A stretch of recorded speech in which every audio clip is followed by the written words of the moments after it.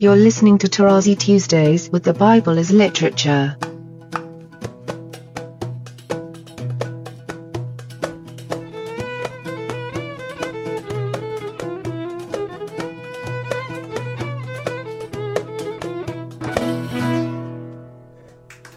Hi, this is Father Mark Boulos, and you are listening to Tarazi Tuesdays with the Bible as Literature podcast. This week, Father Paul continues his discussion of Genesis chapter 3, highlighting the functional connection between Nahash and idolatry, and concluding with a review of the Bible's critique of Plato. I am happy to introduce Father Paul on the Bible as Literature podcast, Tarazi Tuesdays. And then comes the attack. Who told you that you were naked? Notice again in the original, naked, arom, and the smooth, the subtle, the sneak, arum are practically the same words, the three exact letters. Have you eaten of the tree of which I commanded you not to eat? Actually, this is the central statement of that story. It's not that you have eaten from the tree of the knowledge of the good and the evil. No, it is, have you eaten of the tree of which I commanded you not to eat? Remember the expression earlier in chapter 2. And he commanded him. It's a specific command. But earlier it was the voice of the teacher. Now it is the voice of the judge. And it is the same person because there is one shepherd. And the classic example I give to my students is that I'm the same person during the semester, and at the end of the semester, for them, I'm Father Paul or Professor Tarazi. But during the semester, I'm the teacher. At the end of the semester, I'm the judge. But the judge of my students in conjunction with my teaching during the semester. The man said, and this is very classic, it is the woman that thou gavest to be with me. She gave me fruit of the tree and I ate. And I always tell the women, do not be impressed when the men put the blame on you. You should answer them by saying, I, the woman, corresponding to the man Ish, was not around when God commanded Ha-Adam not to eat. So the command, technically, was never issued to the woman. It applies also to the woman, obviously, that no one is allowed to eat from that tree. But technically speaking, it is Ha-Adam. And here we have the play at the beginning between the woman referring to her husband as Ish, and suddenly the appearance of Ha-Adam. A direct connection with chapter 2. The man said, the woman that thou gavest to be with me, and here we have also a play, the with is immadi, not the regular im, and immadi is from the same root as amad, which is the stand. And according to me, it is intentional because it reminds us of the naked to stand opposite. But ultimately, God gave the woman to the man because the man was unhappy with the other creatures. Remember what I said about the rib. And the Lord God said to the woman, what is it that you have done? The woman said, the serpent beguiled me and I ate. Very nice statement. Because very often people say, well, it is the opponents of Paul. Imagine the Galatians saying that's the opponents of Paul that beguiled us and we fell. But the main point is that you were not supposed to listen to them, to be beguiled. You should stick with the command of God. Now, to wrap up, I left it to the end on purpose because, again, if you know the original language, and in this case, all those who know Arabic will know that that same word, Nahash, is the expression of an omen, or as we say, a bad omen, bad news.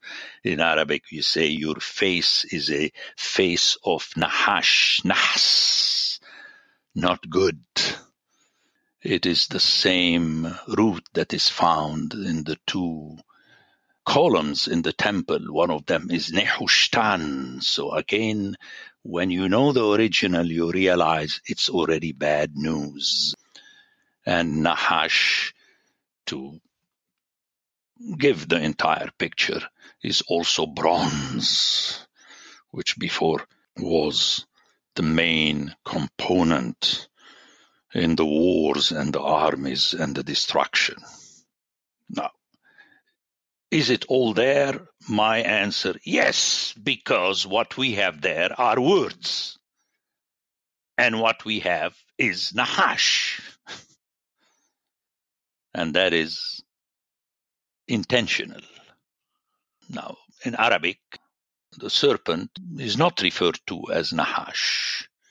We have a word which is very interesting. One of the words to which we refer to the serpent is Hayat, which precisely it is Hayat Hasadeh. It's a living animal entity. So on purpose, when I bring in the Arabic to remind my hearers that even the other Semitic languages do not help you 100%, because as I stressed in my book, this language was created as such on the basis of Aramaic, but with the use of other Semitic languages to make it what we should call the scriptural language, not the Hebrew language referred to my book.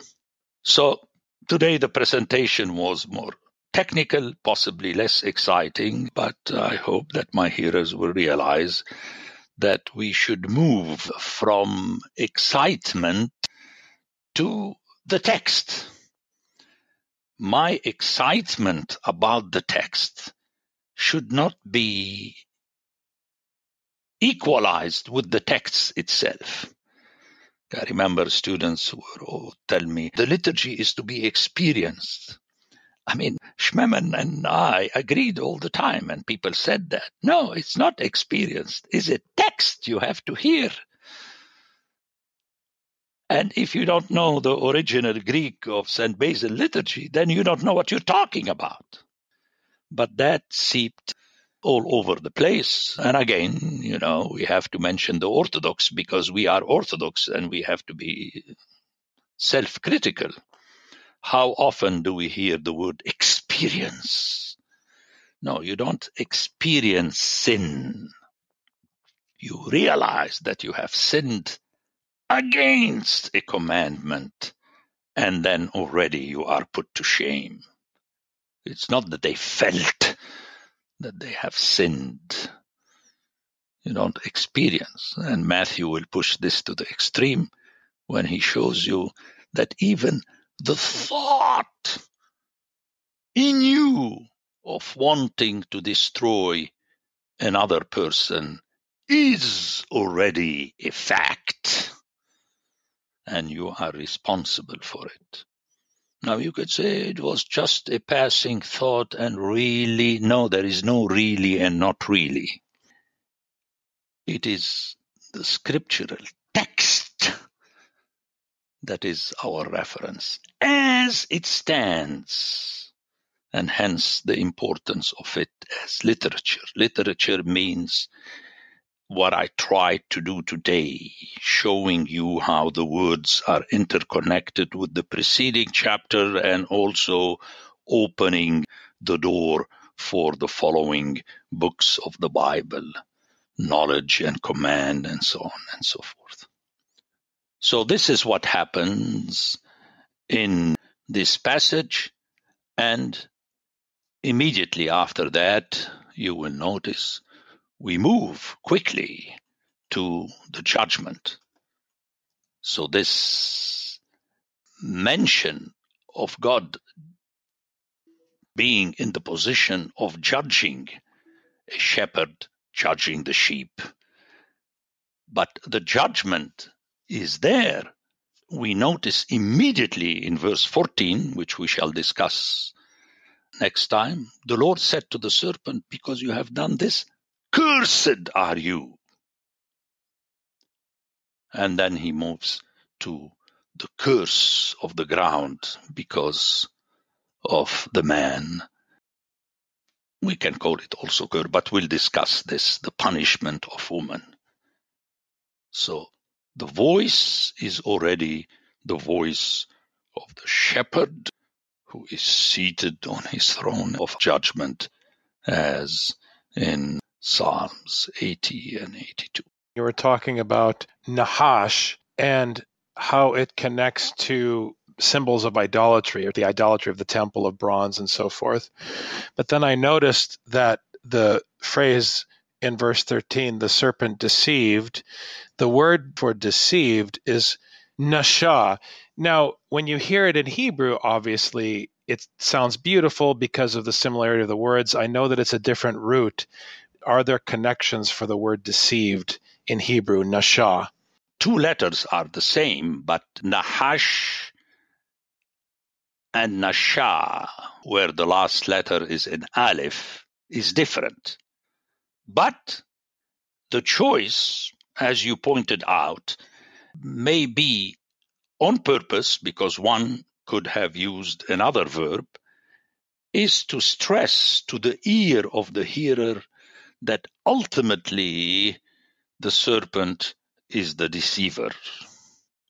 I would not object to that, but it's very important to understand that it is a link through letters, and actually this we find, and I discussed this at one point with Richard, where yashab and shub, here again, the verb shub means to return, and yashab means to dwell. In some of their conjugated form, they sound the same, due to the fact that the noon is a weak consonant that disappears and so on. And Hosea, according to me, plays on that.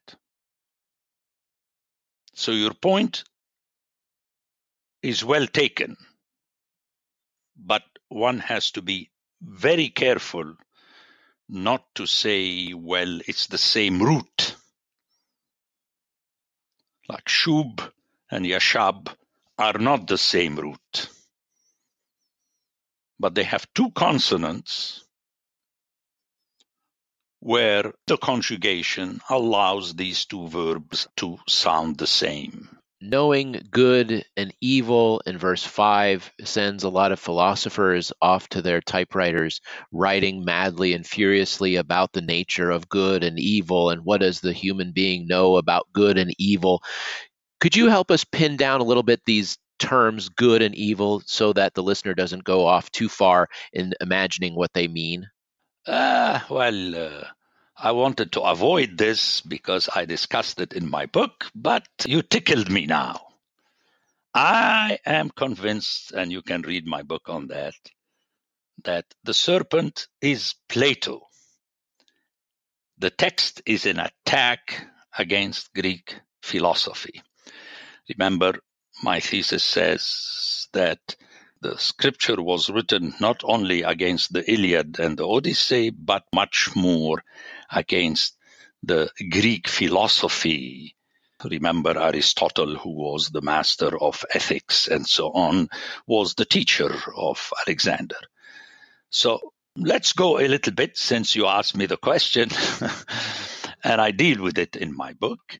I believe that is the intention, and I'll explain it to you, but already I want to say that Paul does the same in his letter to the Corinthians very clearly.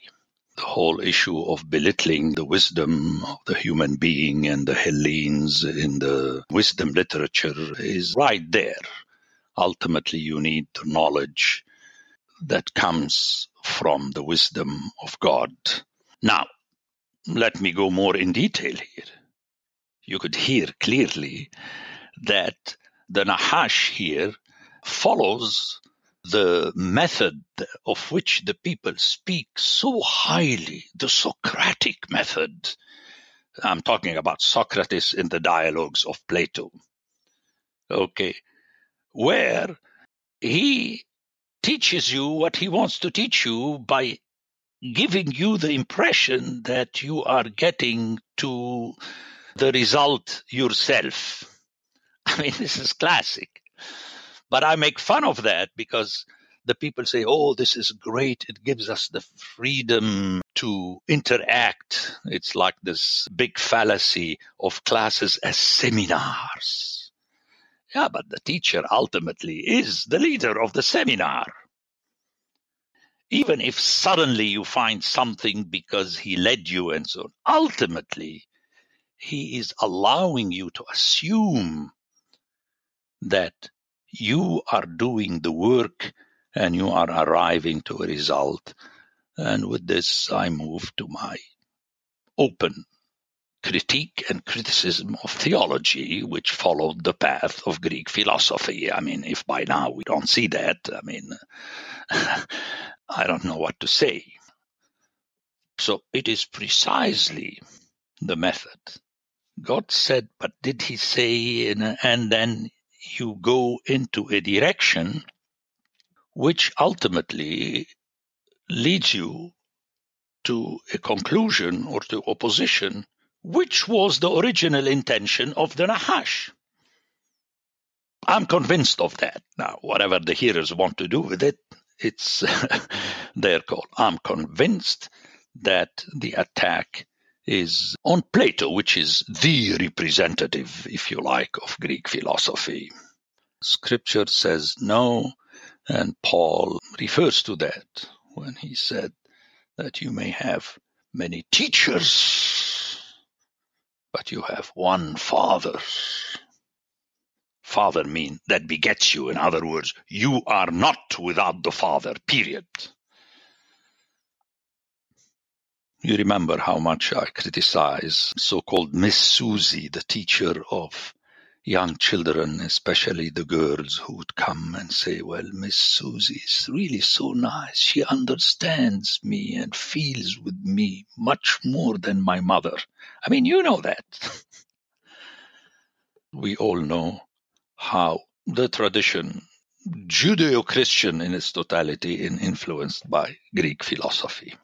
But the text comes from a different perspective of the Syrian desert, where only the voice of the shepherd is valid in matter of knowledge of what is going on around us. As I said in my book, there are no reason-endowed sheep, as you hear in our text, especially of baptism. The sheep has no reason. The sheep just says, that's it. The Bible as Literature is a production of the Ephesus School Network.